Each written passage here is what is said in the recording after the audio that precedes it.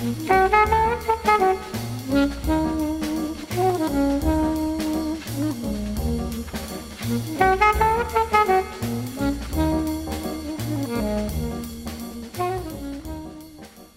to Foreman and Wolf on Food and Wine. I'm Tony Foreman. And Chef Cindy Wolf. And Cindy, you have a famously short attention span. So we wanted to pick that topic close to your heart. Quick food. It's perfect. Right now. Hungry now? Cook it now. Eat it now. Instant gratification, right? Well, there's nothing wrong with that. That's why you're a perfect chef for our culture, aren't you? I like everything to be quick. Everything in my life. Quick answers, quick Hopefully explanations. there aren't any police officers Drive out there. fast. Yeah. I do not drive a red car. Officers, she's settled down. I have settled down. That's not true. I won't give you her plate number, but she's... Oh, boy. Uh-huh. So, what's on your list? Oh, there's a lot of fun things that you can do quickly. Okay, let's go meal by meal. When you're hungry, it's breakfast, something quick, something good. Well, what are you doing? I'm probably doing an English muffin, preferably something really, really good with a piece of sausage and a fried egg on it and maybe a slice of spicy cheese. Or, which is not very chefy, but you asked me, that's what I have for breakfast. But if I want something... It's Old English breakfast with Cindy Wolf. Quick for guests, I'll make French toast. And because we make our own brioche, it makes really, really good French toast. And I'll just whisk a couple of eggs in with some heavy cream, just probably a pinch of ground cinnamon, a little bit of sugar, and a tiny bit of good vanilla. And it can be vanilla extract. It doesn't have to be beans. And sometimes I'll put alcohol in there, maybe a little Madeira or a little bit of cognac. Depends on who I'm serving and what age they are. And then just with brioche, it's such a light bread that you don't want to leave it in there too long or it will actually break apart. It needs to so go. There's your liquid mixture. That's a quick dip in the and bowl. Out. And then butter. And kind of a fat slice of brioche. It does need to be a little bit thicker than you would think just so that it doesn't fall apart. But, a good saute pan, stainless steel or Teflon if you have them. I don't use Teflon pans, but I know that a lot of people do in their homes, and this is certainly the time to use one because it makes it a lot easier. Calphalon's a good solution in that sort of situation. Mm. Yeah, and also I know my sister has one of these. It's I think All Clad produces it, and I'm sure other producers.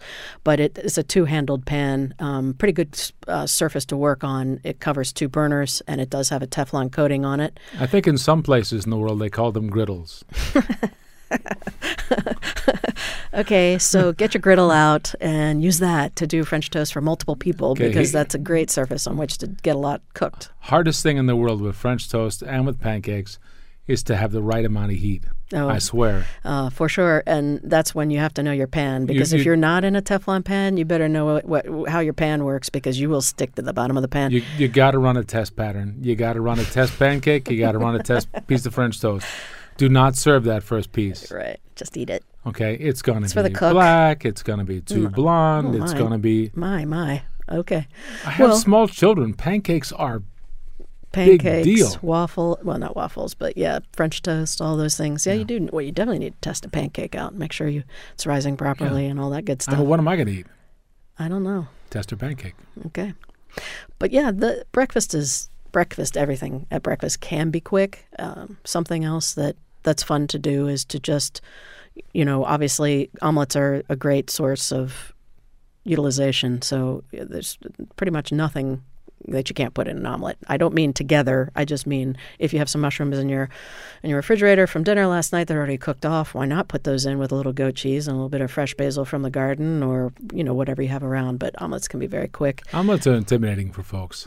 I can understand that. I think, if you want to be quick and not be freaked out, you can make a frittata in the pan or an omelet that just incorporates everything. Yeah, and then you don't have to flip anything, you whisk roll it all, anything. You whisk it all together. You make sure you don't have any uncooked ingredients. Yeah, Chris made an unbelievably good frittata for employee meal last night. And, oh my gosh, it took a little while because he made a gigantic thick one, but it doesn't have to. If you do the fancy way to do it is to cook it in a water bath.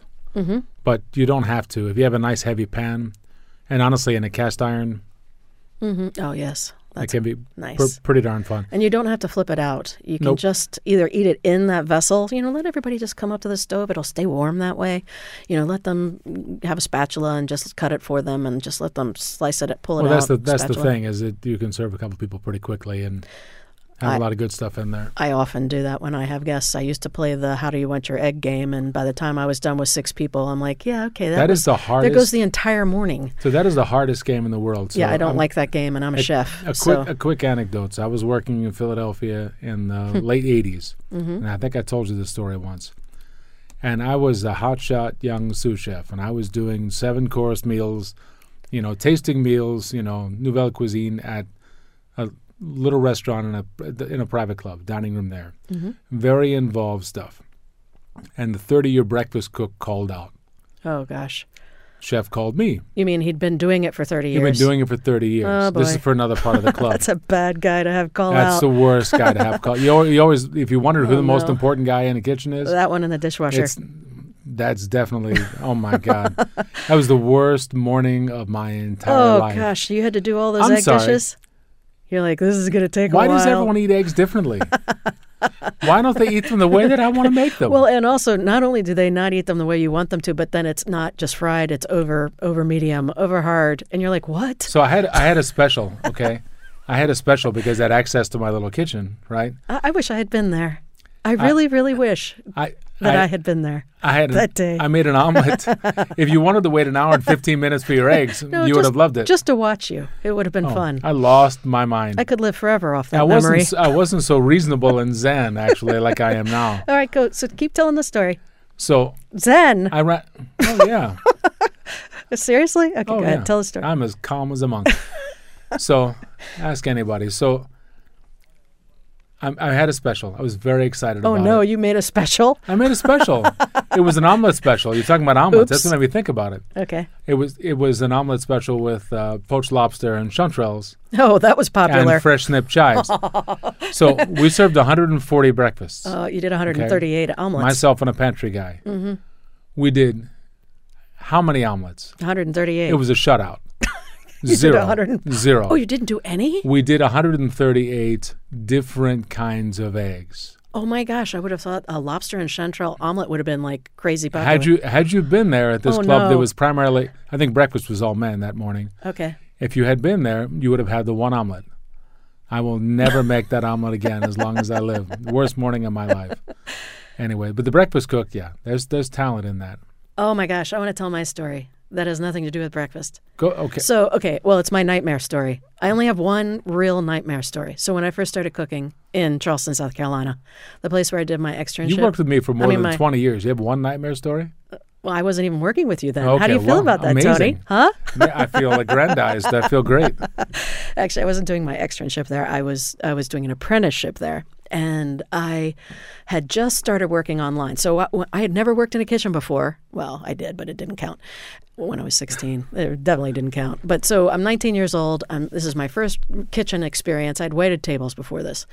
And I started out not as garde-manger, the person that does cold food or salads, but I was prep on garde-manger when I started in this kitchen. I've never even heard of that title before. You're the lettuce chopper. That lasted 2 weeks. And then I became the garde-manger person. Woo! Dun, da, da. I moved up real fast. And then, so when I eventually got on the hotline, it was shortly after I started cooking that we had a couple of slow nights. And my sous chef looked at me and said, I'm going to go home. He probably went down the street for cocktails. She went home. She probably went down the street for cocktails. Yeah, she went home. And yeah, I'm sure she did that. And I loved her. I mean, I still love her to this day, even after this happened. So she left me there. I was the only person besides the dishwasher in the kitchen. And we had a show kitchen, much like where I work right now, only the garde-manger station was on the other side of the wall. Only you were by yourself. And I was there by myself. And so I had to do all the food by myself. We did 75 people that night. And then we started running out of all the food. So not only am I like going crazy trying to figure out how to cook all this food for all these people by myself, I finally called the dishwasher over and I'm like, dude, you got to help me. And he had done some prep on garde-manger, so at least he was putting some salads together. God knows what he was doing over there. I couldn't even see him, but I'm sure it was fine. It had to remain lettuce, anchovy on it, and here's your Caesar, buddy. Here you go. So at some point, I'm like, oh God, what do you, and I didn't have the wherewithal to say, don't take any more people. I didn't think that I had the ability to tell a manager that. I was just a line cook, and I'd never worked in a restaurant like that before. So at some point, we had owners there that didn't have anything to do with actually operating the business. They were just owners.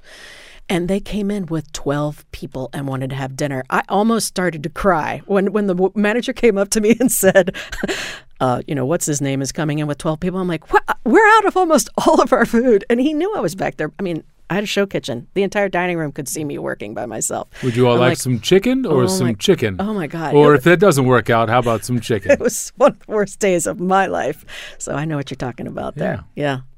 But when I waited tables, I never had a bad nightmare about cooking, ever. Not once. But when I waited tables, oh my gosh, almost every night I would have waiter nightmares. Yeah. No, they're particular. Yeah, very horrifying. They're particular. Maybe one time we'll have to do a program where we get about 10 different waiters on and they can just tell their nightmares. Worst Maybe we should do this for Halloween. Scary waiter stories. Waiter nightmares. Ooh. Oh, that's a good idea. Yeah. I like that. Let's do that. All right. So let's, Miss Short Attention Span, let's stick to breakfast. Okay, Tony. So what are you, quick ideas for breakfast from you? Quick breakfast in our house, two things that are favorites. One is a version of the now ubiquitous avocado toast. Oh, yummy. So it just nice whole grain bread, toasted, buttered. I can't not butter it. I love whole grain bread. Beautiful avocado. Just don't mash it up. Just lay the slices out on the bread. Okay. Salt them. Everyone forgets to salt them. Oh my gosh, you have to salt avocado. Yeah. Nice runny egg. Maybe even a little crispy on the edges. Really? Right on top of that. On top of the avocado? Yeah. This is not my creation. I'm making that. But it's good. That sounds good. Lots of fresh cilantro. Oh, no, I wouldn't do that part. Not with eggs. And some kind of hot sauce. Well, that I would do. The cilantro, you lost me at cilantro and eggs. Blah. The cilantro avocado thing is and I love cilantro. A very good thing. Don't get me wrong. I love it a lot. But just not in that situation. I love it. You could put a slice of heirloom tomato on there, too. That'd be pretty sweet. There's no question. You could also add a piece of bacon. There we go. Now there's Cindy talking. Now the wolf is talking. Now Cindy's talking.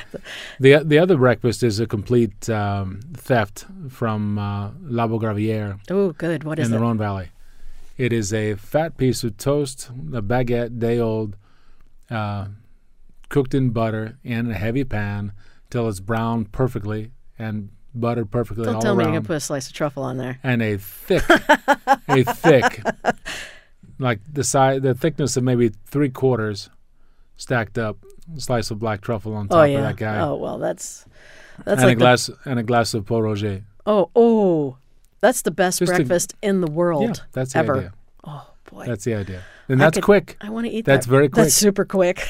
Yeah. While you're frying the toast, you slice the truffle. Yum. And drink your first glass of the champagne. Oh, Pol Roger. And then 8 a.m. comes. Yes, please. And then 8 a.m. comes. Yeah, speaking of all this stuff, are you going to be ready for the Chef's Challenge when we get to it? I'm extremely ready. I okay. just think later in the program? You might be crying later, Tony. No, I'm not really and sure. I've made I you don't very want to see kind. that. I don't want to see you crying, so it's really not that bad. It's very ugly. Uh-huh. Yeah, I'm not too scared. All right. When we come back on Formula Wolf on Food and Wine, a little more quick food, maybe some quick solutions for lunch and for dinner, and then, of course, a Chef's Challenge. All of that and more on Formula Wolf on Food and Wine.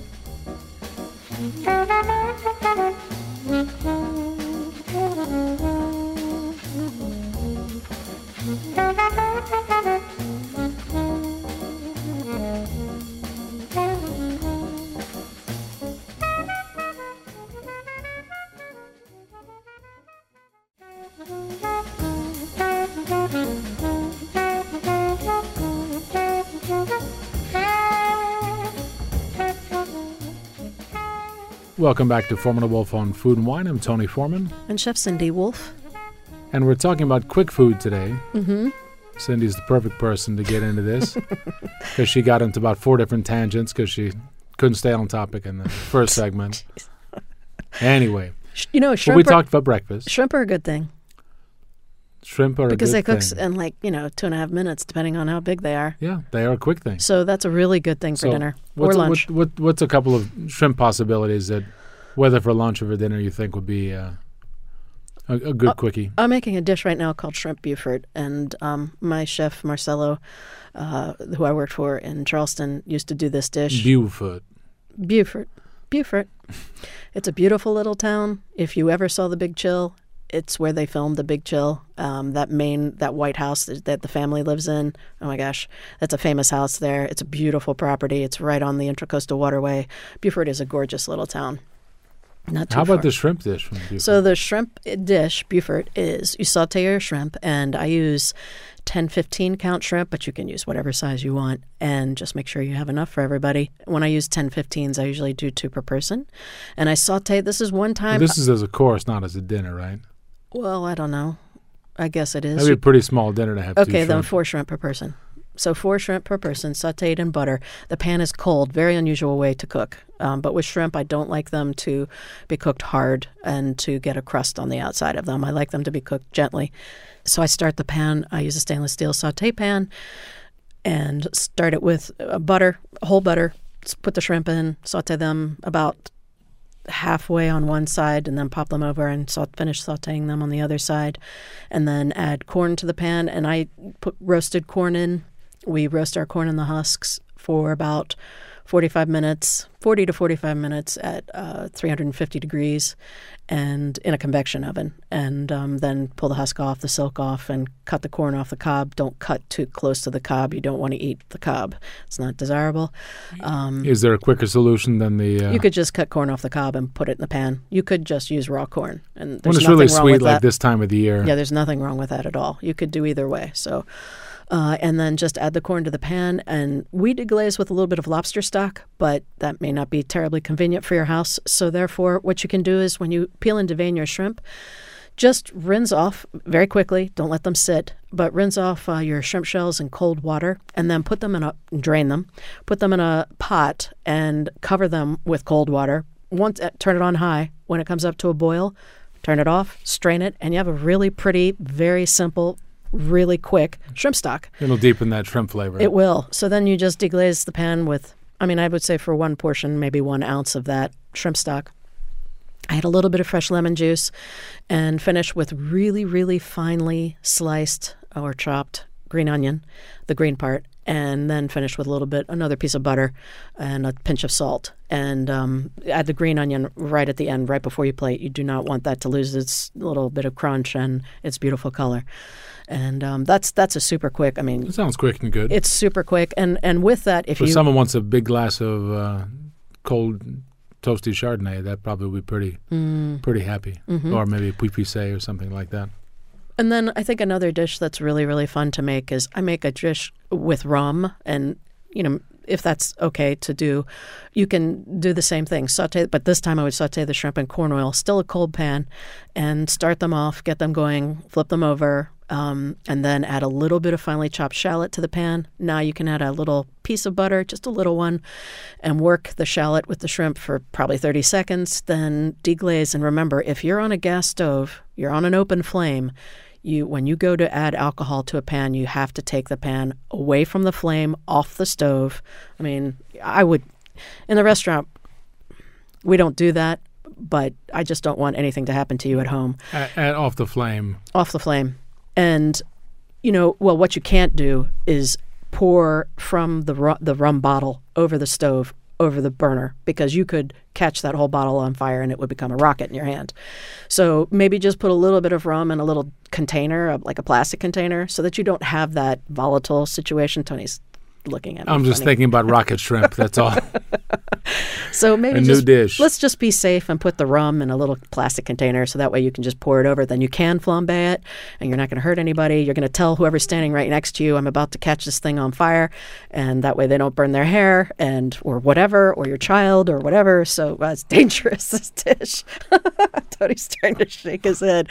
And then you finish. Welcome to Cindy Wolf's house, where everyone climbs on the stove while she's cooking and dangles their hair over the open flame. Hey, I'm just trying to be safe. Oh my. And you can add They get the people off your stove. You can add a little bit of shrimp stock to this dish as well. Finish with a little bit of cold butter. You can add green onion to this dish. You can add chive to the dish at the end, or none of the above. This dish I would serve with rice. So you can either do it on its own and eat it and enjoy it, because the sauce is absolutely delicious with we use Gosling's Black Seal rum. Or I make yellow rice, which is I actually make with turmeric sometimes. And you can buy really, really... So not saffron turmeric. Not saffron, because I don't want that flavor. I mean, I always want that flavor, but not in this particular dish. I want just a little bit of turmeric in.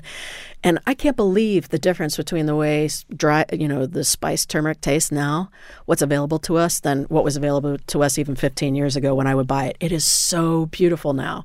So turmeric goes a little tiny, but it goes a very long way. And so when I make rice, and you can make rice in 8 to 10 minutes, so it's not that long of a, but or you could have some left over from the night before, and then all you're doing is heating that up and serving this great shrimp dish over it.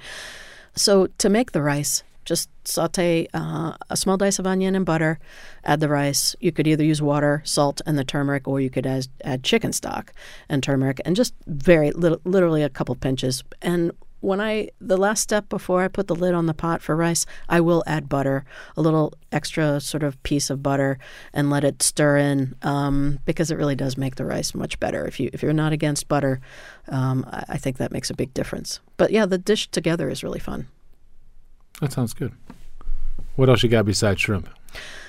Well, a chicken breast, which is not expensive, so it's good to talk about. Or chicken thighs, which I love them too, and I know you love chicken thighs. So either one. But chicken thighs make great tacos. Mm-hmm. I'll tell you what. Well, you have to tell us about that. But with chicken, let's just say it's a chicken breast. I made this the other night, and it was just absolutely simple. And sear your chicken breast and get good color on both sides. And pretty much any chicken breast you buy in the grocery store, you're going to have to finish in the oven because they're just that big. And I would have my oven on 350. You don't want it on too hot because you don't want to dry out the chicken. You want to cook it relatively gently. And I encourage you to not overcook your chicken because that's not good. Of course you want to cook it all the way through. It'll be done. It'll also be dry and gross. So when that chicken comes out, it's going to have a little carryover. So it's going to cook a little bit more after you bring it out of the oven because it's still hot, and especially if you leave it in the pan. And that's what I do. And then I add fresh lemon juice, a little bit of Tabasco, and a little bit of some sort of fat. It might be extra virgin olive oil. It might be a little piece of butter. I salt it and pepper it and just let it sit in there, and I keep turning it over. And I know that's just the most ridiculously simple thing, but I can tell you that everybody will enjoy it unless you don't like spicy food. And you can always use your favorite hot sauce, but super simple, and that can be served with anything, rice or a taco or shredded and put into a taco or, even add it to pasta or grilled vegetables off the grill, that you just ran outside and grilled really quickly. I think that's the other thing about doing quick food. The grill, part of the idea of doing quick food to me is that the cleanup is not crazy. Absolutely. If you're going to only take 5 minutes to make something, but then it takes 20 minutes to do the dishes, what have you gained in time?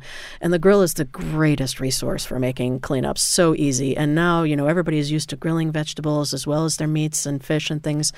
It's a great way to do a quick meal. We were talking about chicken thighs. The thing that brings to my brain, I think my favorite thing I've ever done with them was for the opening of a restaurant, was to do a sandwich, because I love sandwiches. A lot more than you. So I'm going to have to talk about a sandwich. So blackening chicken thigh, if you take a boneless chicken thigh, pound it a little bit to make sure it's pretty even to start with. But make sure it's pretty even. Make sure the tendons are gone from there. Mm-hmm. And once in a while, they'll bone them out and they'll leave those white tendons in the chicken thighs. When you mix your spice all together, so don't forget salt. Mm-hmm. Right, and for blackening, I follow your old recipe of the 3 peppers: white pepper, red pepper, black pepper, dried basil, dried parsley, dried thyme. Yeah, and pretty even on all of those guys. I put a tiny bit of smoked paprika in there as well. Oh, fun! But mix all up that seasoning first, and then a very dry chicken thigh in there. If you have a steel pan, or a very heavy pan, but especially a steel pan, you can get it good and hot, really very hot. And if there's skin on that chicken thigh, you can, without putting fat in the pan, you can sear it really nicely and render that fat from that chicken skin right into the pan. And you're going to get an amazing crust on that chicken thigh. That's great. You get that one side really good, and then you still have fat in the pan. Flip it over, get the other side. While you have that guy in the oven, you can organize all your sandwich goodies. Your blackened chicken thigh setup as a BLT is pretty darn nice. Mm-hmm. Okay. Mix a little Dijon mustard with mayo for the topping for that guy. Good fun. That sounds good. Big side of pickles. Good fun.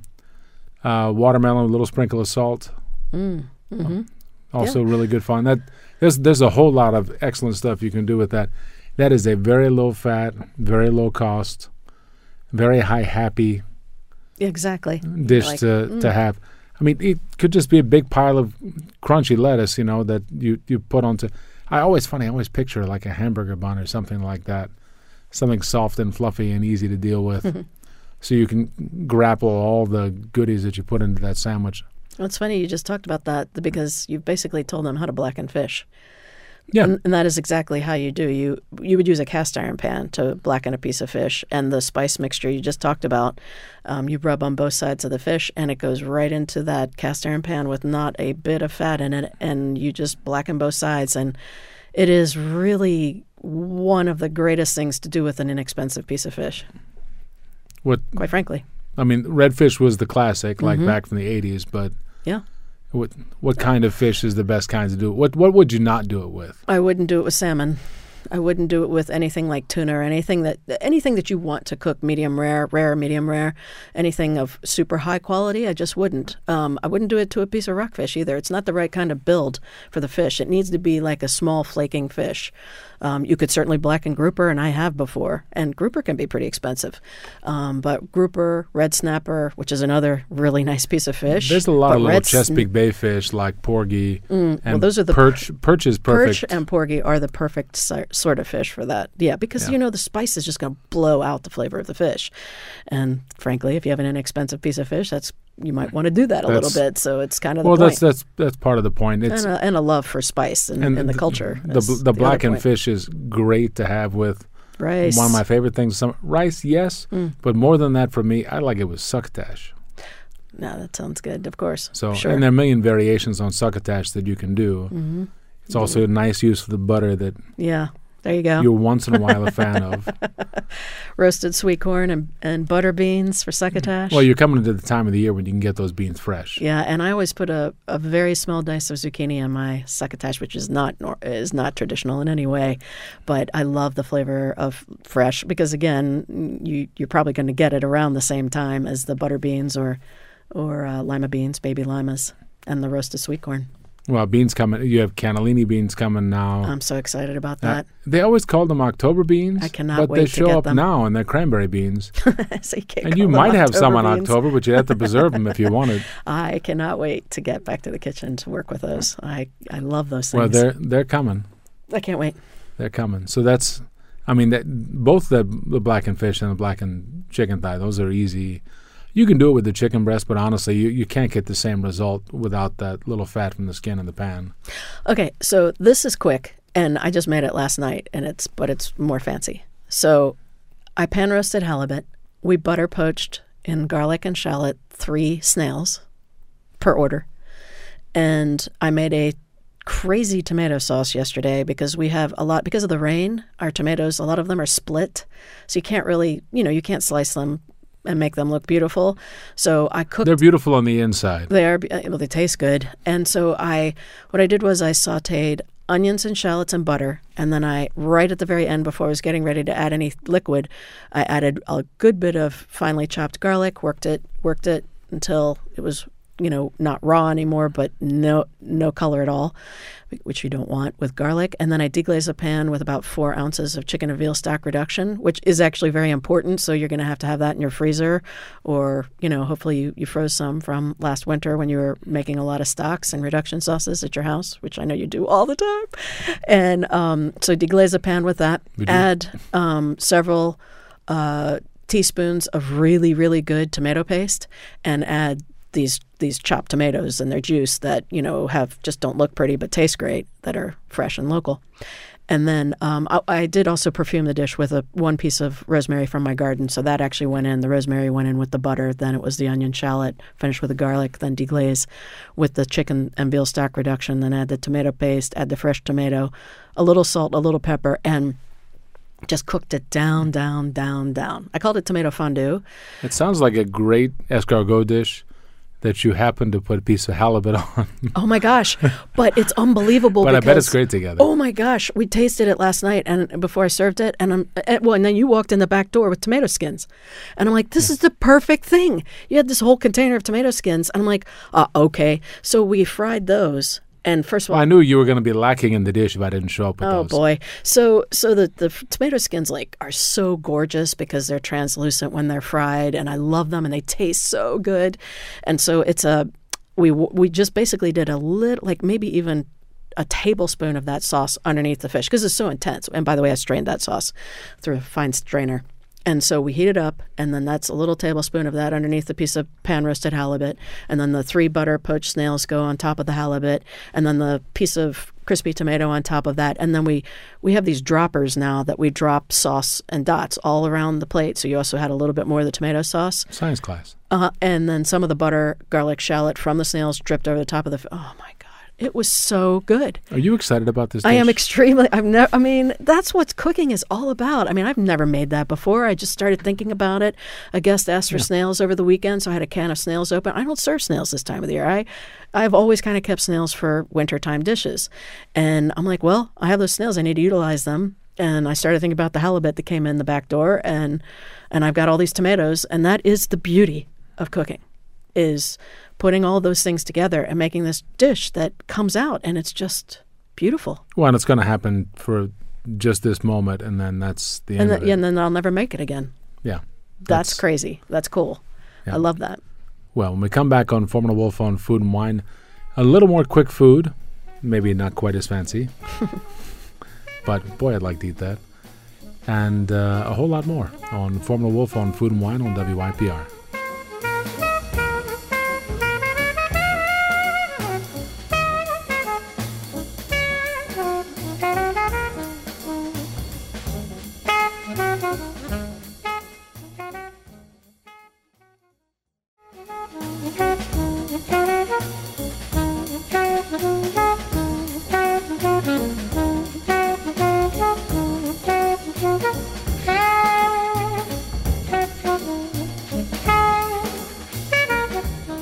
Welcome back to Foreman & Wolf on Food and Wine. I'm Tony Foreman. And Chef Cindy Wolf. And we're talking about... quick food. There you go. Hey, Tony, so slightly off topic. So my birthday's coming up, and I'm thinking, what should I drink for my birthday? People always... It's funny. You ask this, and people always ask. And my first response that I put away now, because I'm used to the question, is, well, do you know what you're going to eat? Of course you don't know what you're going to eat. It's coming up in a couple of days. You don't know what your mood is. You don't know what your weather is. Right. You don't know about the company. You don't know if you'll be judged because you're eating squab with your hands or something. I don't know. But you don't always know. Mm-hmm. Drink something that you're excited about. Drink something that you have not had before, that is not going to hurt your feelings if it's not your favorite thing that you ever had. And drink something that has some... I mean, the day is important to you, right? Mm-hmm. So drink something that's important to you. So if it's a wine from a particular region that you love, if you love Barolo, find a really interesting one that you haven't had from a worthwhile year, drink that. And you can usually organize some elements of your menu around that kind of thing. Champagne is easy. Champagne, besides being celebratory, and not to be cliche about it, it goes with an awful lot of dishes. It is very easy to organize a menu of some sort where you begin with champagne, and if you have to segue into something else, that it makes total sense. Mm-hmm. But there's a huge range in champagne, too. They're very light-bodied, Blanc de Blanc, and very charming things, that are brighter and lacier. And there are things that are bigger-bodied and more ebullient and plumper and sort of have that raspberry fruit character that comes from the red fruits and Pinot Noir and Pinot Meunier. But have a tête cuvée. Champagne, honestly, as other wine prices have escalated, champagne, especially a lot of the ones that you have not heard of, have not escalated that fast at all for the quality of what's in the bottle. That's good. And the amount of work that goes into putting it there. Right. So that I would look at that. Mm-hmm. And also your year. If it's a big birthday, can you take the time and find something from your birth year? Yeah, I think it's very special when you can drink something from your birth year. I've got nice little stacks of stuff for my daughters That's nice. in the cellar from their years, That'll be which good. are luckily excellent in a couple of different places. So That's good. That's cool. they'll end up with a little variety. I wonder if they'll drink wine. If not, Dad will have to help. Uh, So how about some more quick food? I really think we started to talk about fish, and seafood's so good for you, or fish is so good for you.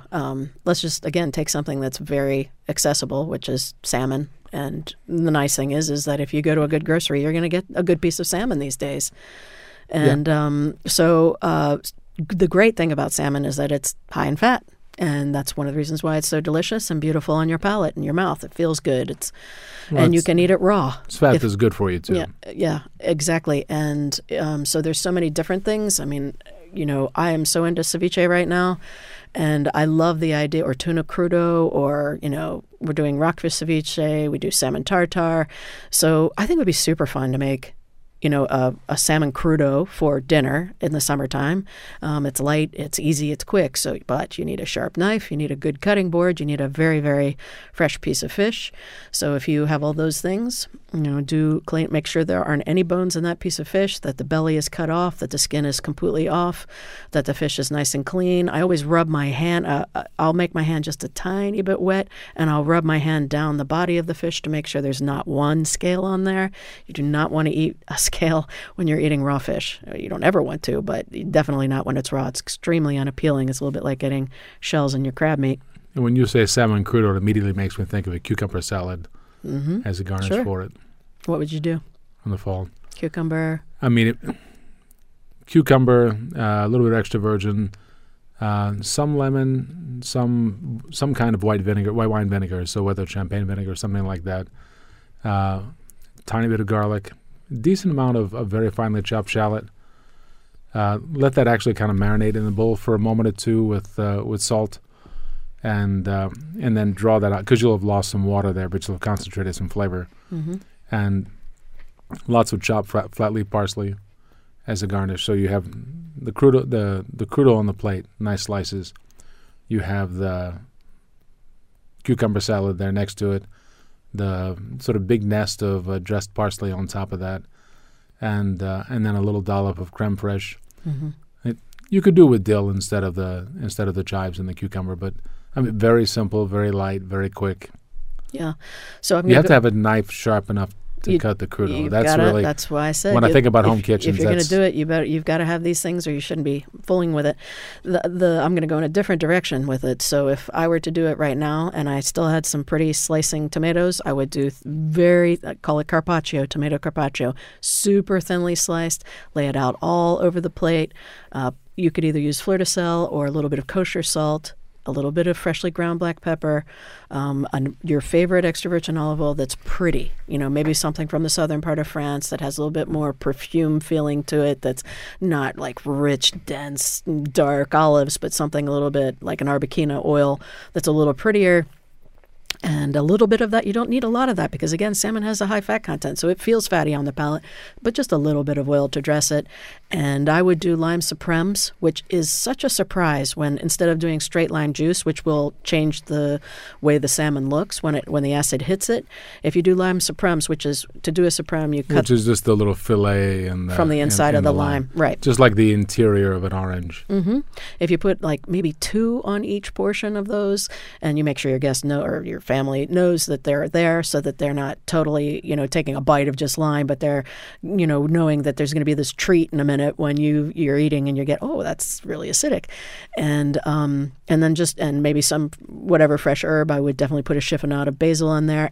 And I'll say this, if you have a really sharp pair of scissors, kitchen scissors, you can just very finely snip the basil onto the salad at the last moment, onto the crudo at the last moment, and you don't need anything else. You could put arugula on there if you wanted to, or you could chiffonade, or use your scissors on some arugula. That would be very, very tasty. But what you really need is a little bit of acid in some form, and you're going to get that from the tomatoes as well. So, you could even skip the lime, but I like lime with salmon a lot. But yeah, I think that would be just a great summer dinner. Quick. Yeah, when I think quick, I also think pasta. Because by the time you get the water boiling, you can have a lot of stuff prepped. I agree. If you have a heavy bottom pan, get one link of a sausage that you like. Chicken sausage, spicy Italian, pork sausage, whatever it might be. Let that brown in the pan. Add a little bit of finely chopped onion and garlic. And you heard me talking about this the other day.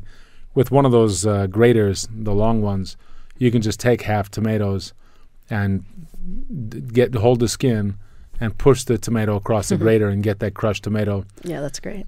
Get that in the pan once it's all brown. Reduce that down. You could deglaze the sausage with a little bit of red wine too. Reduce that down. By the time you've even got that even close to sauce, your water is boiling, and you can go in the water with your pasta. Your nice heavily salted water. Bring it out when it's al dente, a little before it's done as much as you like. Get it in the pan with the sauce. Let it cook a little while with the sauce. Yeah, that's a big deal. For like a minute and a half. Let the noodles actually absorb flavor. Definitely. And that and Parmigiano or fresh nip basil, that super quick, super easy. I can make that in 12 minutes. Yeah, there's easily. No question. Yeah, it's and you're talking the 2 pans. Yeah, it's not bad. No, that's not bad at all. But I mean, honestly, you can. Oftentimes, I'll make my sauce in the pot that I did my macaroni in, or my pasta in, whatever pasta I'm using too, which is nice. If you while you're draining, if it's something that is right there, ready to go, you can just heat it up in that same pot. Ooh, I've got a surprise for you. Chef's challenge. Okay, so Italian bread, 2125 shrimp. Does that say bananas? Bananas. Yeah. I'm going to keep putting bananas in there till you figure out how to use them. Garlic, tomato paste, chives, live lobsters, yes. Heirloom tomatoes, zucchini, nasturtiums, October cranberry beans, extra virgin olive oil, no dairy. Potatoes, your choice. No dairy. I'm dairy intolerant, sorry. You mean, Tony. Italian bread. That's shrimp, made up, by the way. Bananas. What am I going to do with bananas? I don't know. That's just, okay. Shrimps. Well, that's funny. So saute the shrimp, finely chop the garlic. I'm going to do heirloom tomato carpaccio on the plate for the shrimp. I think that would be fun as well. So thinly sliced heirloom tomatoes on the plate. And I'm going to do the same thing with the zucchini. I'm going to slice them. They're going to be raw. I'm going to layer them in with the heirloom tomatoes. I'm going to hit it with the extra virgin olive oil, salt and pepper. I'm going to cook down the October beans in... you've given me no spices. In water. I'll probably add a little bit of tomato paste to the water just because I don't have any other spices or anything to season it with. And I put a little bit of the sauteed garlic in with the beans while they cook, so they'll take on that flavor. And when the beans are done, I will put a little bit of the warm beans on top of the heirloom tomato and the very paper-thin slices of zucchini. I'll saute the shrimp in the... I'm going to have to use olive oil because I don't have anything else. So saute the shrimp in a very tiny bit of olive oil, lay them on the salad. I will slice the Italian bread. Actually, I'm going to dice the Italian bread, toss that around in a little bit of olive oil, brown it in the pan, and I'll garnish with just a few little tiny pieces of Italian bread with the tomato. With the beans. Crouton. Yeah. And then the nasturtiums, that's easy. They're a little bit spicy, so that would be a beautiful garnish for that dish and an edible garnish. And I'll put a little chive on there. Salad. Yeah, I'll put a little chive on there. So the only thing I have left are lobsters. Actually, I'll just boil the lobsters and add them to that dish. So it'll be a lobster and shrimp dish, and then potatoes and bananas. I'm left with. Interesting. Oh. I will admit, okay, what I was hunting for, there was a dish that was famous at a restaurant a long time ago in the city that was shrimp and banana. No. Yeah. No. Yeah, and they were the shrimp were cooked, the bananas were caramelized, and they were caramelized and cooked with a little bit of shrimp stock and lots of garlic. Huh. Okay. And served together. And I can do that. Oh my gosh, they were good. I bet. Well, I never in this world would have thought of that, but you could do that. But you'd have to saute it in olive oil. It would be a little strange. It's a dish from southern Spain. You didn't give me. Okay. And the potatoes, you I would guess. saute it in olive oil. Okay, so with the potatoes, so that I'm actually using them, I'm going to do a tiny Parisian scoop, which is like a little melon baller, and just do a few little pieces of potato on that salad as well. It certainly won't hurt anything. I'm sure it'll taste good as long as they're well salted. Making an everything and salad. The bananas I'm going to eat while I'm making my keep yourself alive during your complicated salad. Challenge. All right. Yellow watermelon. Because we got some in yesterday, and it was so exciting. So delicious. Local. Swordfish. I like swordfish. Napa cabbage, basil, apricots, garlic, lime, white peach, Swiss chard, baguette, extra virgin olive oil, almond tomato, chicken breast, watercress, raspberries? Rasp? Yes. Okay. I want the heirlooms and peaches, you know very well I like together. Heirlooms and white peaches. I'm going to dress those guys with a little bit of extra virgin. Make sure they have good salt. Lots of fresh basil. That's just as simple as can be. That's one of the pleasures this time of the year. I'm going to make little toast with that baguettes. I have oil and no butter, right? So I'm going to use oil. Actually, you know what? I'm going to make a little bruschetta. So I'm going to oil them and then grill them so they're nice and crunchy. And I'm going to take the apricots and a little lime juice and the raspberries and boy, oh boy, what I wouldn't give for a piece of salami for this bruschetta. But I'm not getting it. I'm getting a shaking head. Okay. Oh, well. But that on the bruschetta with a little bit of garlic. I know it sounds weird. It's really good. I'm sure it's great. Apricots are not that sweet. And then I've got swordfish, Napa cabbage, the watermelon. I'm just going to eat it. Yellow watermelon. It's too good. I mean, I could use it in the salad, but I'm just going to eat it. So what I have is a Napa cabbage. I'd want to make slaw with that. If I had, a little bit to make the mixture for slaw, a little salt, a little sugar. I'd want to make slaw with the cabbage. Grill that swordfish. For the slaw being there, what I really want is some kind of a slightly sweet sauce, a slightly sweet vinaigrette to garnish it with.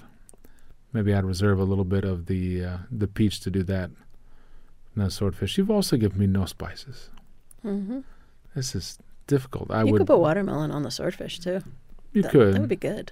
You're not selling me on that. Maybe a little hot pepper in there. You're not selling me. Yeah, I like the cabbage in the swordfish business. I like the idea of doing almost like a peach barbecue sauce for it. Yeah, that would be fun. I think that'd be pretty fun. I don't know. I want French fries with that. Is that too weird? No, but I really am starting to think swordfish and peaches would be very fun together, and I may have to make that. You may have to make that. Yeah, because I make a Napa cabbage slaw, and I think it would be fun if there was jalapeno in there. I almost cannot. I struggle thinking of wine for that dish. Which is I get that because I guess I need a high quality beer, maybe one of the fine local brews. There you go. Sounds good. It'd be worthwhile. That would be fun. So I guess we'll send people off with French fries. Not a bad way to go. Well, thanks for listening. If you want to download this or any one of our other podcasts, go to the WYPR website, wypr.org. Look for the Foreman Wolf page, and there is a myriad of choices on quick food and other topics. If you want to follow Chef Cindy Wolf on social media, you can follow me on Instagram as Chef Wolf and on Twitter as Chef Cindy Wolf. I'm the real Tony Foreman on Instagram. If you want to email us questions, comments, we'd love to hear from you. Send it to foremanwolf@wypr.org. And thanks for listening. Happy Sunday.